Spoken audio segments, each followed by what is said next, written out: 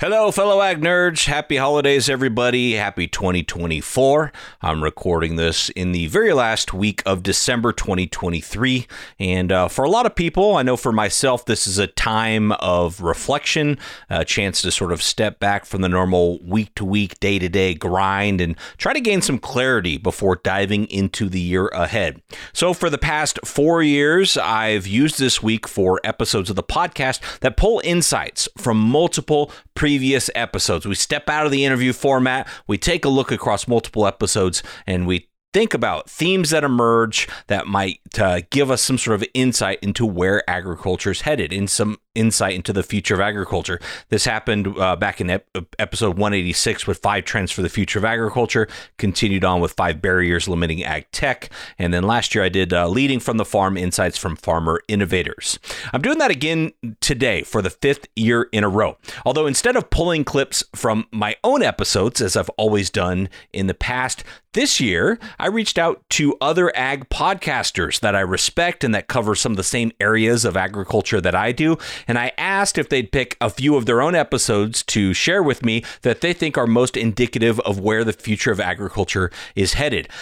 So they did that. I really enjoyed listening to these episodes and choosing one from each of 6 podcasts that I think is noteworthy, that I think could really be instructive for us to examine, to look at where the future of agriculture is headed. So today you're going to hear insights from 6 different ag podcasts, and those are The Business of Agriculture, Ag Tech So What, The Modern Acre, Farm for Profit, Fresh Takes on Tech, and Farm Traveler. So thank you very much to each of those podcasters that are behind those shows for their tireless efforts to make great content, for being willing to participate in this kind of experimental format I'm trying here today. Before we dive into things, I do want to take a moment to recognize our quarterly presenting sponsor, which this quarter is FarmWave, which tells you what, in a lot of cases, you don't want to know. Every 3 seconds, FarmWave's Harvest Vision system is counting your harvest losses off the header and from the combine and reporting them to you in the cab in real time. Make changes on the fly and watch your loss counts drop without having to stop or do manual harvest loss counts again. Models are currently available in corn and soybeans, with several other crops in development for release soon. But don't take my word for it. Listen to an actual FarmWave customer. I had firsthand experience with it. It proved itself right out the gate the first minute we started running it. That is hard to argue with. When you see something instantly showing you a return, there's something to it. And then it's done it we've done it multiple times. Would I like to get through a season without it showing me anything? Yeah, that'd be great. It means I'm doing it right. But it's also nice having that safety net that if something, when you get into the end of the season, you're maybe not checking everything the way you should, or you just assume everything's adjusted correctly or it's running right. Well, this is going to tell you otherwise if you do have something that's not right. Join the ranks of farmers deploying Harvest Vision in their fields to ensure no bushel gets left behind. Put AI to work on your farm. Just visit farmwave.io to chat with one of their experts or locate a dealer near you. Thank you so much to FarmWave for supporting farm innovation and the Future of Agriculture podcast. All right, now back to today's episode with insights on the future of agriculture from 6 different ag podcasts.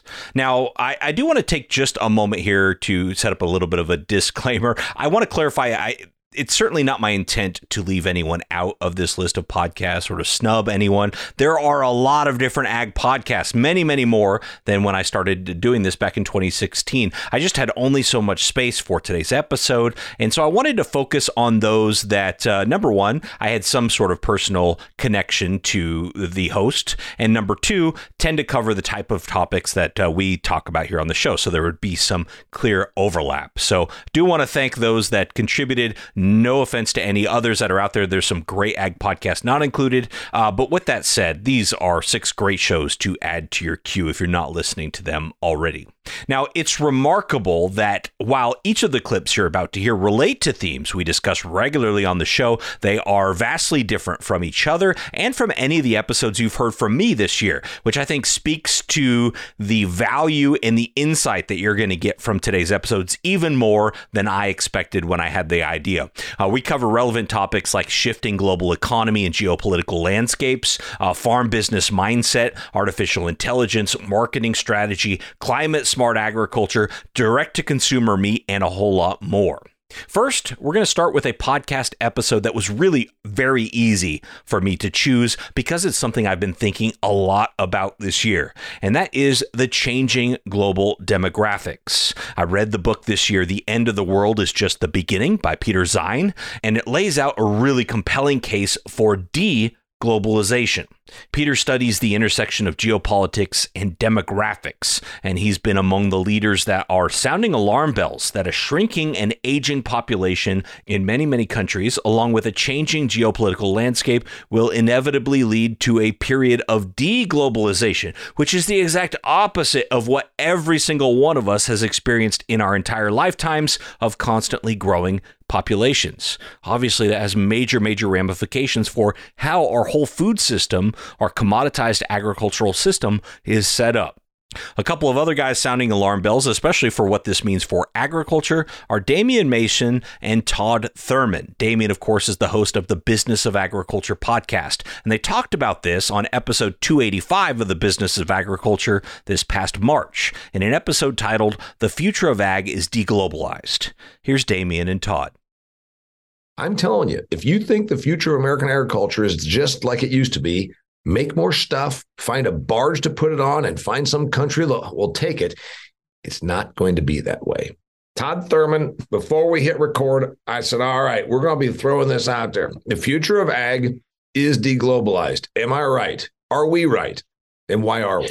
Yes, I think you're right. I think it is deglobalized. I think it's difficult to see these types of transitions when you're right in the middle of them. And that is absent strange confounders. And we certainly have not had any shortage of those confounders in terms of the financial crisis back in 2008. And then obviously recently the pandemic. So it's very difficult to see these types of trends as they're occurring as you kind of reach that tipping point. I think that's where we're at. And I think that's why you have quite a bit of disagreement on whether or not this is going to happen. But to me, it is clear that all of the trends are moving in a more deglobalized direction. And if this is all true, and Damian and Todd make a really compelling case, as does Peter Zeihan in his books, this represents a monumental shift for agriculture. No more, quote unquote, feeding this growing population with as many commodities as we possibly can produce to ship them around the world. Just like Damian said there, the marketplace becomes much different. It becomes smaller, it becomes more concentrated, becomes more localized or nationalized, and it becomes a lot more nuanced and dynamic, would be my assertion. It's a little hard, though, for me to wrap my head around. I'm sure if you're hearing this for the first time, you're in the same boat I am, which is like, okay, what exactly does that even look like? Now, that episode by Damian and Todd is very instructive, but also it builds on a previous episode of theirs, which is Business of Agriculture 263, what an aging, shrinking population means for ag and everyone else. And I think this might shed some additional light. So not only do we have a declining fertility rates, we're having fewer babies, we are living longer, right? Virtually everywhere in the world is expanding their life expectancies, especially in the developing world. And that's all great news for everybody, obviously. So as we have fewer babies, some of that population decline is mitigated by the fact that people are living longer.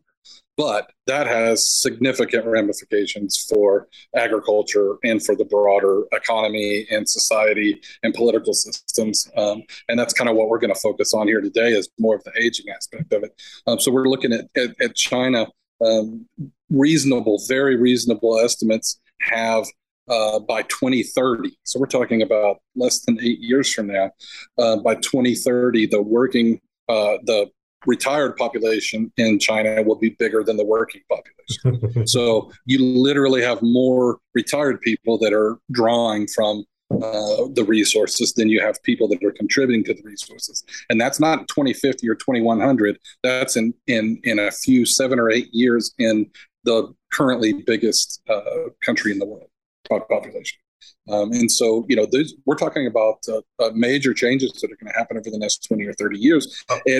things that haven't, and I know we've way overused the term unprecedented, but it certainly applies in this case because I don't think there is an example of a corollary in human history. Everything we've ever done, all of our economic systems, all of our political systems, all of our societal systems are really kind of underlying, whether you realize it or not, are based on this assumption that there's going to be more and more people every year.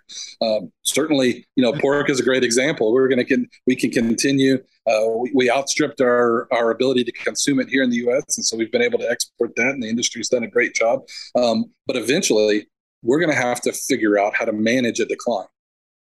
Now, I realize that some of this stuff can sound really far-fetched because it's so contrary to the paradigm we've always lived in. But I would encourage you to take a look at the data because it is compelling. It is alarming. Certainly, the book that I have thought the most about that I've read this year is that book by Peter Zeihan. But listen to these episodes of The Business of Agriculture, read some of Zeihan's books, and consider what a shift like this might mean, or even just a couple degrees in this direction might mean for the future of agriculture.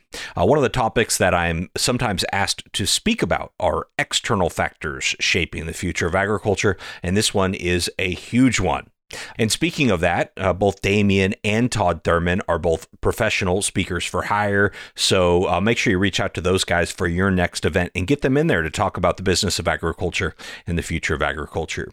But next, we're going to switch from external factors shaping the future of agriculture to more internal factors. And I'm using that term to mean changes at the farm level that could impact things from the farm outward. And I'm talking about two trends specifically that you've heard about here on this podcast, even just this year: artificial intelligence on the farm and the what we'll call modernization of farm business strategy. Sarah Nolet captured these themes perfectly in an episode this past September titled Mark Arnish and How Farmers Are Using ChatGPT. We'll get to the ChatGPT part of that in just a minute, but the first thing that stood out to me about Mark, who's a diversified farmer in Colorado, is how he's thinking about his business differently. Just like we've heard from people like Evan Shout and Kyle Mayman on this show, Mark admits to Sarah Nolet on AgTech So What that he looks at his business a little bit different from a lot of his peers, and especially from previous generations. Actually, I farm a little bit different than my dad and my grandfather and uncles. They had the approach of, hey, look, we made it through the 1980 farm crisis.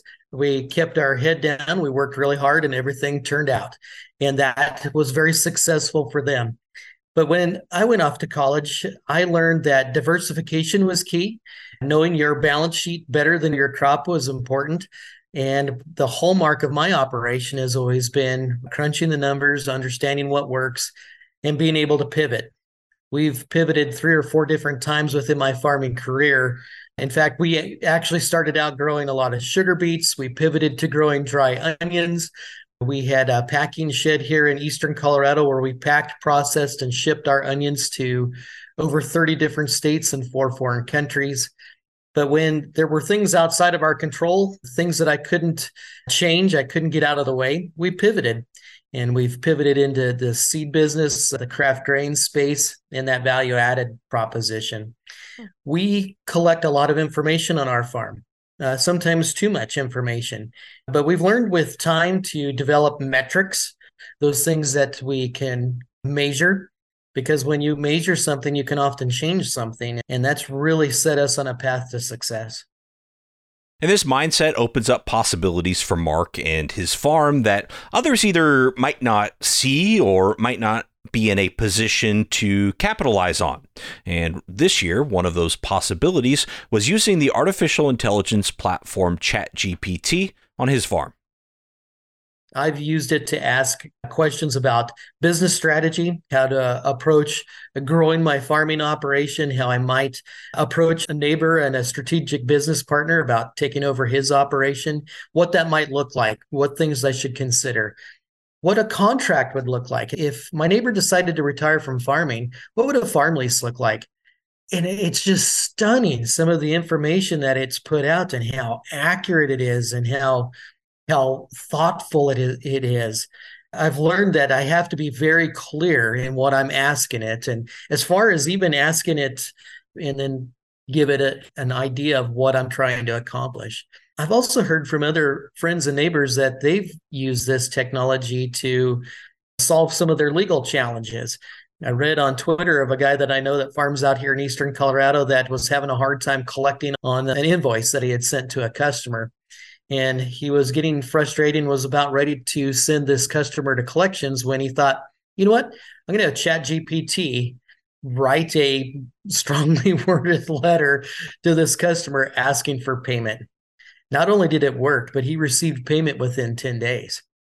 And of course, we've explored artificial intelligence in agriculture on several episodes of the Future of Agriculture this year, from Mineral to CropX to FarmWave, and many, many others that we won't list here. But we've even done more of a Chat GPT-like episode with FBN's AI-powered advisor, Norm, who you might recall wrote the intro for the episode, and I had another AI tool, Descript, actually generate the audio in my voice. But all that to say, artificial intelligence is here. It's here to stay. It's likely that we haven't even scratched the surface of its potential in agriculture and ag tech.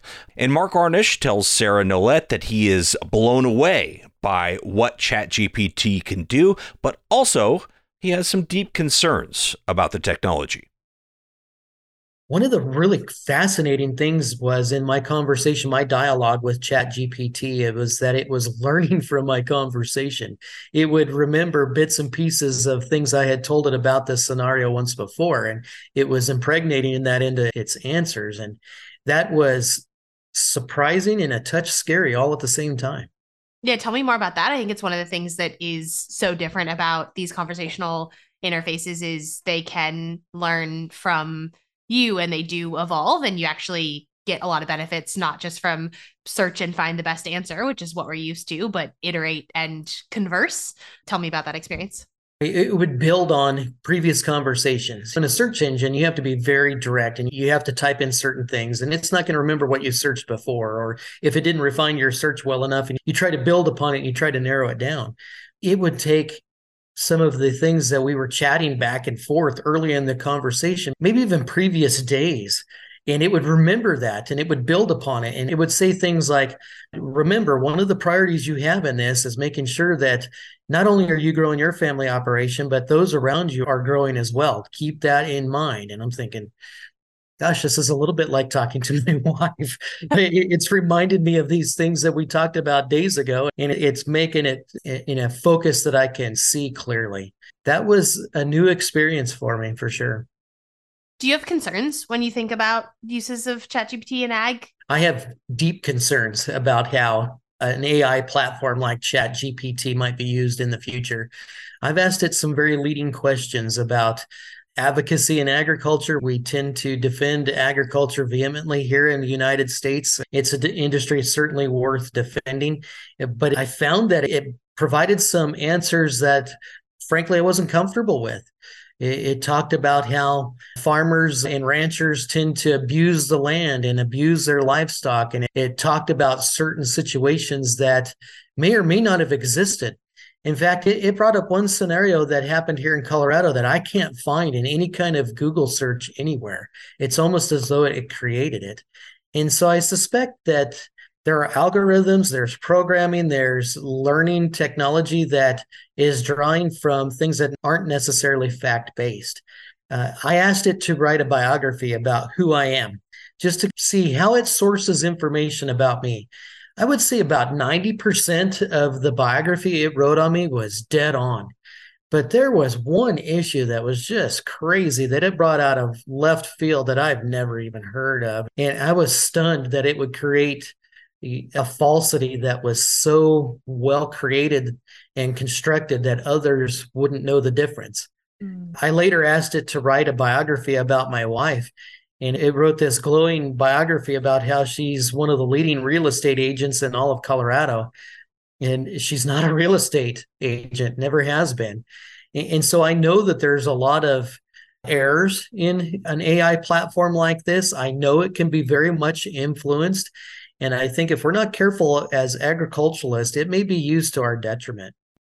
And as time goes on, I'm sure we'll see more and more of the use cases with this technology and probably some of the same downsides that Mark is talking about. But hopefully those downside risks can be managed so we can really unlock new possibilities with not only these chat-based products, but with other new and exciting AI-driven technologies as well. Definitely go check out the episode of AgTech So What, which again is titled Mark Arnish on how farmers are using ChatGPT. And I will definitely link to all of these episodes in the show notes. So if you don't want to pause and click and type and all that stuff, just know that they're all going to be there once the episode is done. You can just click on them and check them out. I highly recommend it. In the same vein, though, of thinking differently and embracing new technology and not accepting the status quo, Tim and Tyler Nuss at the Modern Acre podcast had a great episode on marketing and ag tech with Dan Schultz.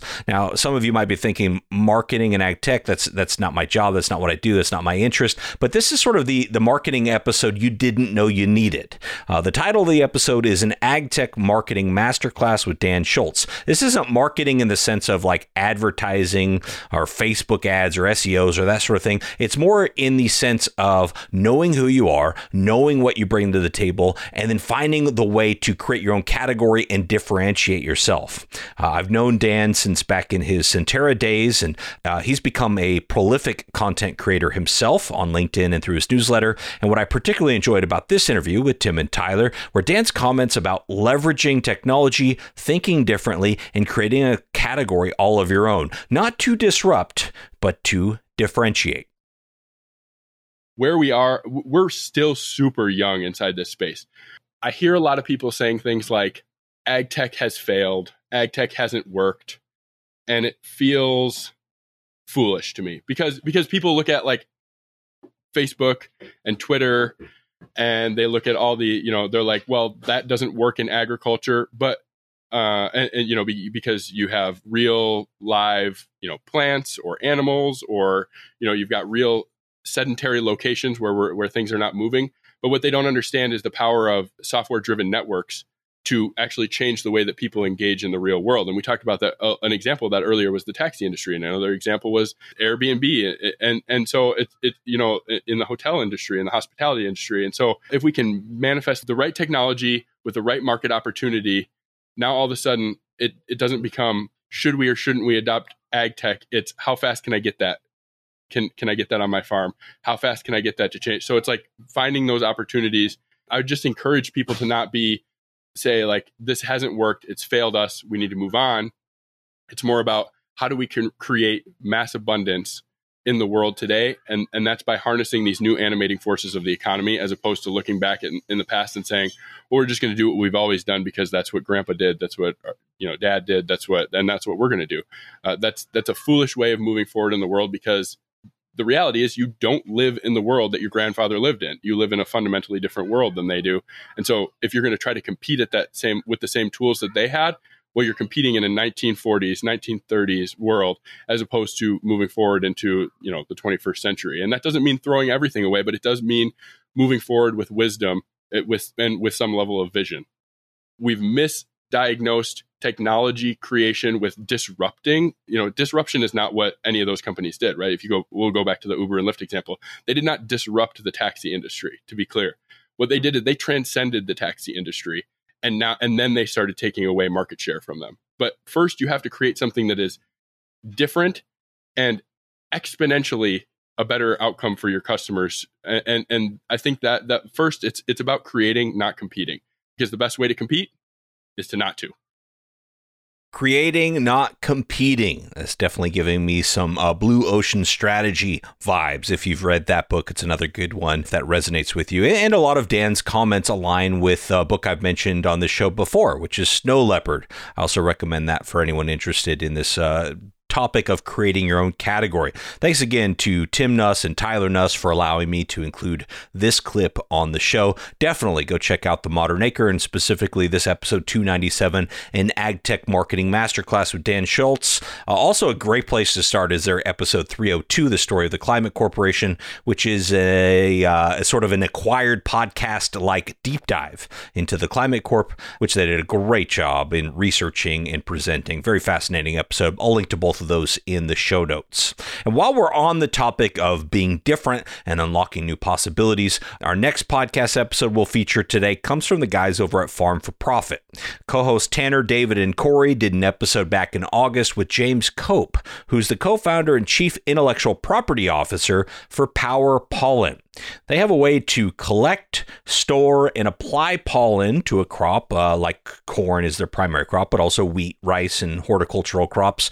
This type of pollen naturally dies within minutes or hours normally, but they have a way to store it and apply it when needed. And this opens up a bunch of new opportunities genetically that limit current genetics grown commercially. So here's Jason on Farm for Profit.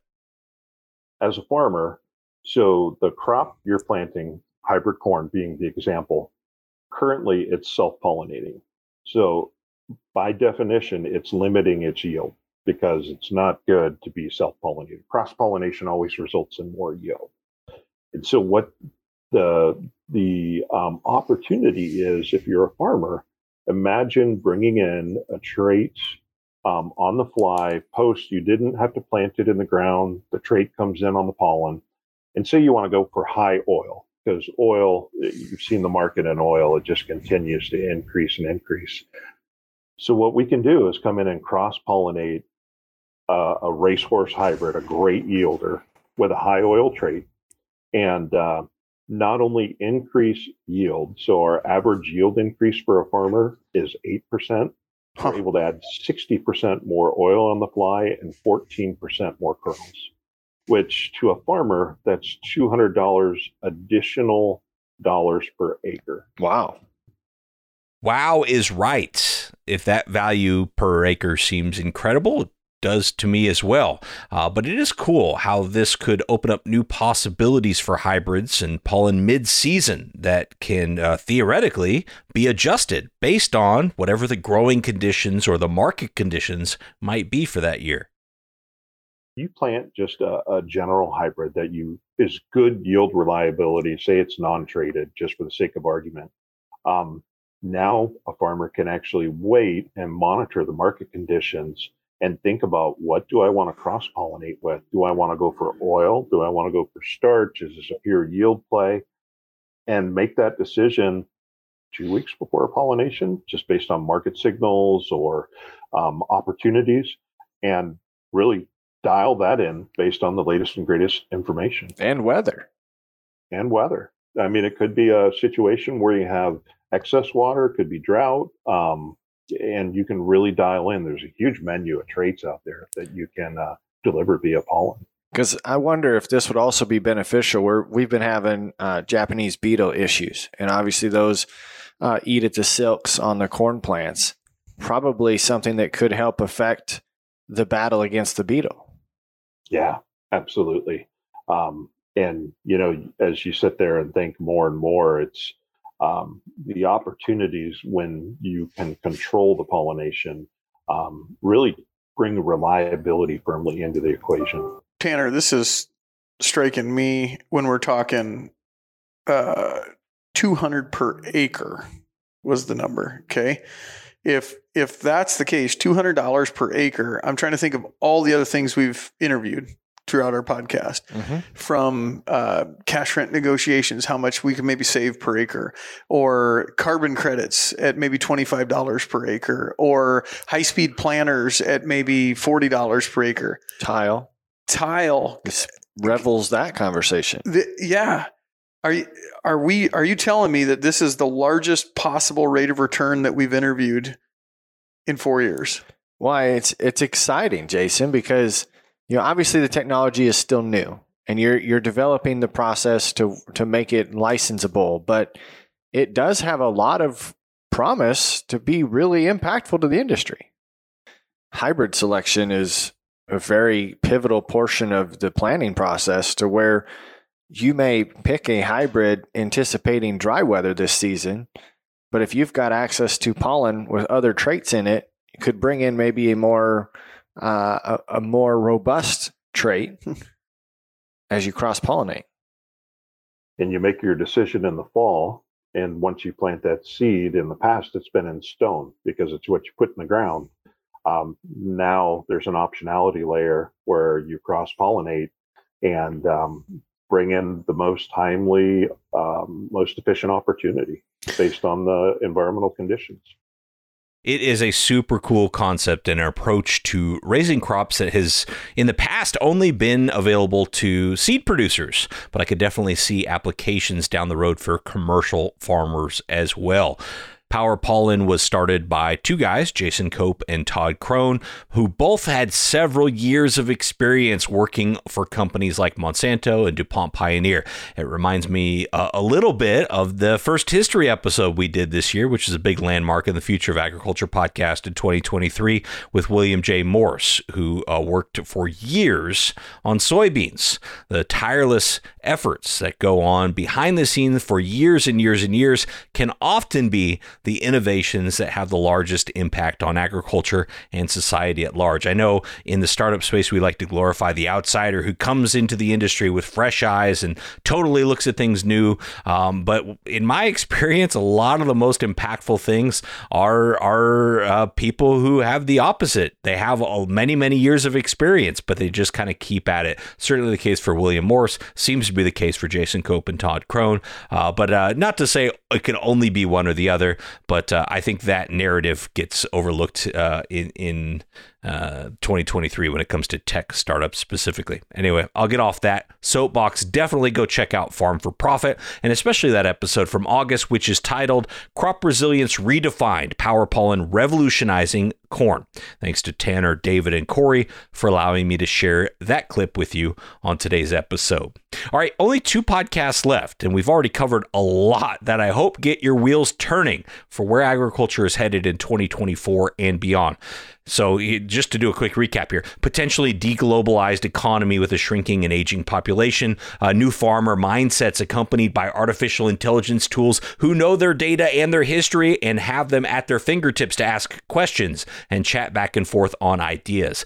Companies leveraging emerging technologies to create new and different categories for themselves, and new products like Power Pollen that provide more dynamic agronomic approaches. The future is going to be wild. There's still so much to cover on a podcast called Future of Agriculture. It really is an honor and privilege to do so on a weekly basis. And we haven't even mentioned yet a massive topic in 2023 that's not likely going anywhere in the future: climate smart agriculture.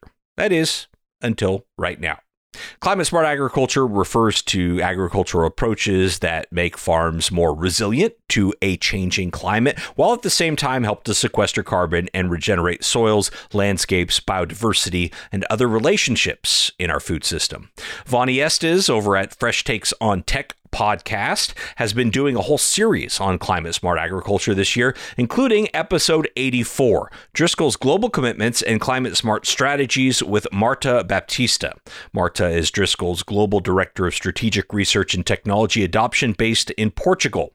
I enjoyed hearing from Marta on Driscoll's sustainability priorities in general and how they plan to get there. But my ears really perked up when Vonnie was asking Marta for her vision for the future of agriculture, and she chose to focus on reducing synthetic pesticides and on robotics. I'm excited with the possibility, which I believe is real, that agriculture will be possible with a dramatic reduction of synthetic pesticides. We're seeing it, we're feeling it, we're testing it. And then think about all the resources behind the making of all those synthetic pesticides, all the inputs and all the power necessary.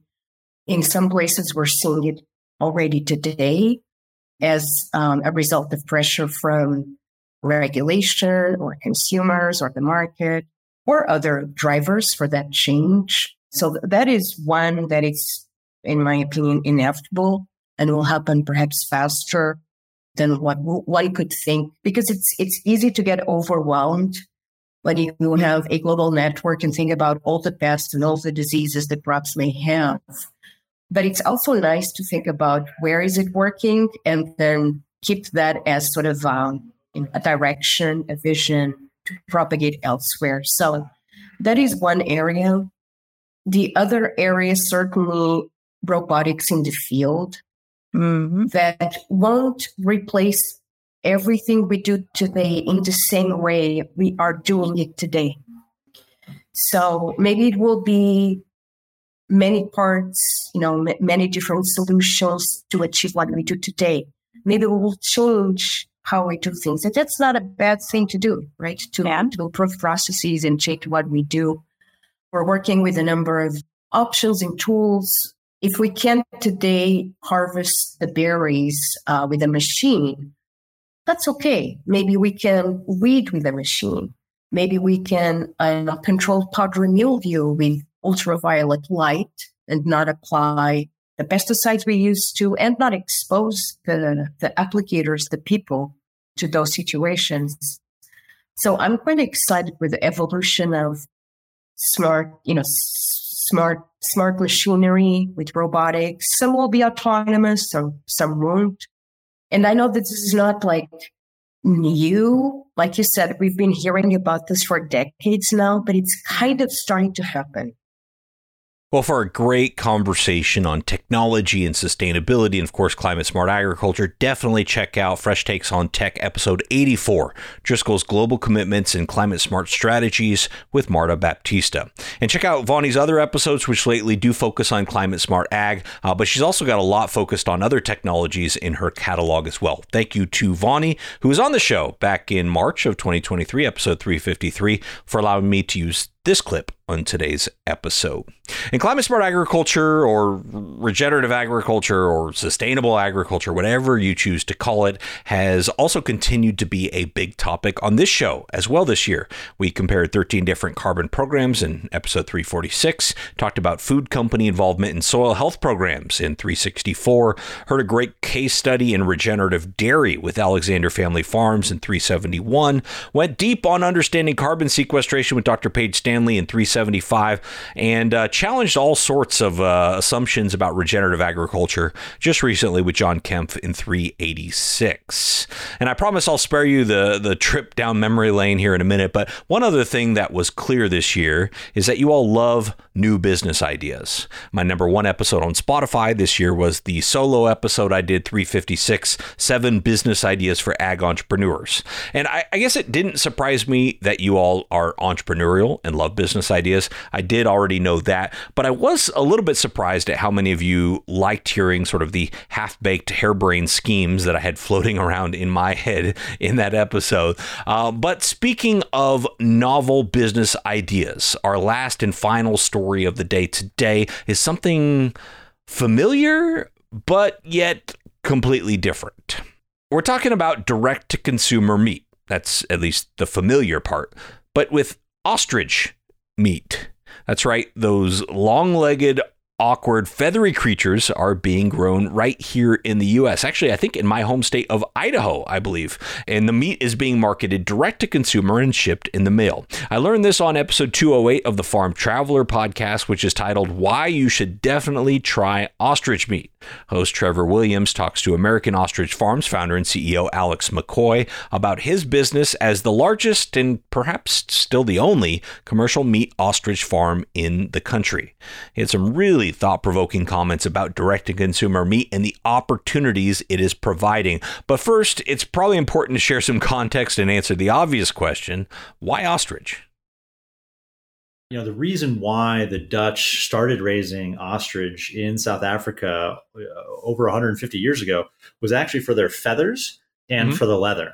Right. So that leather is that really fancy quill pattern. You see on boots and fancy purses, and the feathers they use for carnival in Brazil and in Beyonce dresses, these big, beautiful ostrich feathers. Right. And so those were the two primary products that came off the ostrich livestock, and the meat was a total afterthought. They just gave it to the farm help as part of their compensation, and so they didn't really think, oh, this is like a magical superfood red meat. And I saw that, and they were serving it to the tourists in South Africa because the tourists come, and they're like, oh, I want something exotic, something different, something very South African. And they're like, oh, try this ostrich steak. But that was 10 years ago, a little more than 10 years ago now, and that is changing now. So it's not just the tourists who are interested in ostrich meat. It's actually become more of an international thing. People are becoming more aware of it. So just in the last 10 or 15 years, that whole narrative is starting to shift away from just being a livestock for feathers and skin, and meat being kind of an afterthought. It's now becoming the primary thought. Now, whether you're already on your phone trying to buy some ostrich meat for yourself or not, it's super interesting to hear some of the why a business like this can exist in 2023 and how these changes in the marketplace for direct-to-consumer frozen meat might allow for all sorts of different types of similar businesses, whether it's ostrich, beef, or any other meat in the future. When I started this business 10 years ago, meat through the mail was really not a thing. I mean, there was Omaha Steaks and very few other national purveyors of even beef, big proteins through the mail at all. And so I kind of thought that would change, and thankfully it has. And so by and large, people are, it's this tidal wave of consumers getting more accustomed to ordering premium meats online, delivered directly to you. So that is a long-term trend that we're riding along with a lot of other successful companies, Crowd Cow, Butcher Box. There's a lot of really well-funded, really well-managed companies that are blazing a big path here. And we're jumping in right behind them to try to leverage a lot of what they were already doing. Consumers getting premium meats frozen is the future of perishable products. People, we used to hear, and we still hear sometimes, oh, we wish it was fresh, and what they mean by fresh is refrigerated. Yeah. But the problem is when you get something that's refrigerated, it's between 36 and 42 degrees. That's a very, very narrow temperature band. That is very, very hard to keep the meat product in that temperature band over a complicated logistics supply chain. And so what ends up happening is that temperature does go high, it does go low, and that makes for a much lower quality product. There's this old wives' tale about how frozen meat, never frozen meat is just better, and it's just not true. A lot of the top chefs now are realizing that that's just not the case. And you getting your meat, which was shipped, across the country, and then arriving in a frozen state, meat can't grow bacteria when it's frozen. And anything that is above freezing the quality is going to degrade much more quickly than if something that is kept frozen throughout the entire cold chain. And to keep something frozen, all you got to do is keep it below 32 degrees. I mean, we store our meat at -10, so it can last a very long time in our packaging before you have any quality degradation. But as long, for the couple of days that it takes to get to a consumer, all it needs to do is stay below 32, and then it goes into your freezer, and you have a product that just could not be more fresh. And so I think what you're going to see is both more people getting higher quality frozen meats through the mail. This is a trend that is going to continue. And you're also going to see in grocery stores, a lot of those fresh refrigerated cases are going to be replaced with frozen cases. Well, I agree with Alex there, and I think it's an interesting insight, and I certainly appreciate Trevor hosting him on the Farm Traveler podcast. We heard earlier this year from Alan Robinette in Michigan on episode 351 about how he's building his own direct-to-consumer business more in the tree fruit space. And on episode 356, that business ideas episode that was so popular on Spotify for some reason, one opportunity I highlighted there was premium produce direct-to-consumer, but meat is equally a big opportunity. Just the infrastructure structure is becoming in place for individuals to build their own brand and create their own market, directly having that relationship with their own customers. It's great to hear American Ostrich Farms is making it happen. And thanks again to Trevor at the Farm Traveler podcast for letting me share a bit of this episode with you here today. Make sure you go check out his content, the Farm Traveler podcast, especially if you love this direct-to-consumer stuff. Trevor does a great job of a lot of episodes in that area specifically, but he covers different topics related to agriculture and farming as well. Well, that's going to be it for today's episode. Those are the 6 episodes I wanted to highlight. Definitely some thought-provoking content in there, I think, to get your wheels turning as we enter 2024. This was a lot of fun for me to get to listen to these different ag podcasts curated by these hosts for you, the FoA audience. Thank you to each and every one of them, and I'll read them off one more time so you make sure that you can subscribe to them right away. They are the Business of Agriculture, AgTech So What, The Modern Acre, Farm for Profit, Fresh Takes on Tech, and The Farm Traveler. If you happen to be looking for even more ag content, I'm a part of several different podcasts outside of the Future of Agriculture that you may want to check out too. So this is totally self-serving and self-promotional, but I'm going to do it anyway.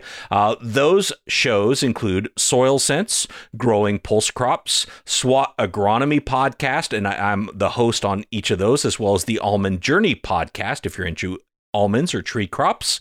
But also I'm kind of a behind the scenes producer for some other great shows, the Business of Blueberries podcast, as well as Food Lab Talk. So those are all interesting shows that you could check out. I'll link to those in the show notes as well. A lot of great content out there. Now, this is the golden age of ag podcasts. I hope you're enjoying it today, and I hope you're enjoying the rest of your holiday season. Thanks as well to Farmway for being our quarterly presenting sponsor this quarter, and have a happy new year, everyone. Wishing you all the best in 2024 and beyond. If you're listening to this in the future, you too. Thanks so much for listening. I don't take it lightly. I'll be back next week with another story of ag innovation.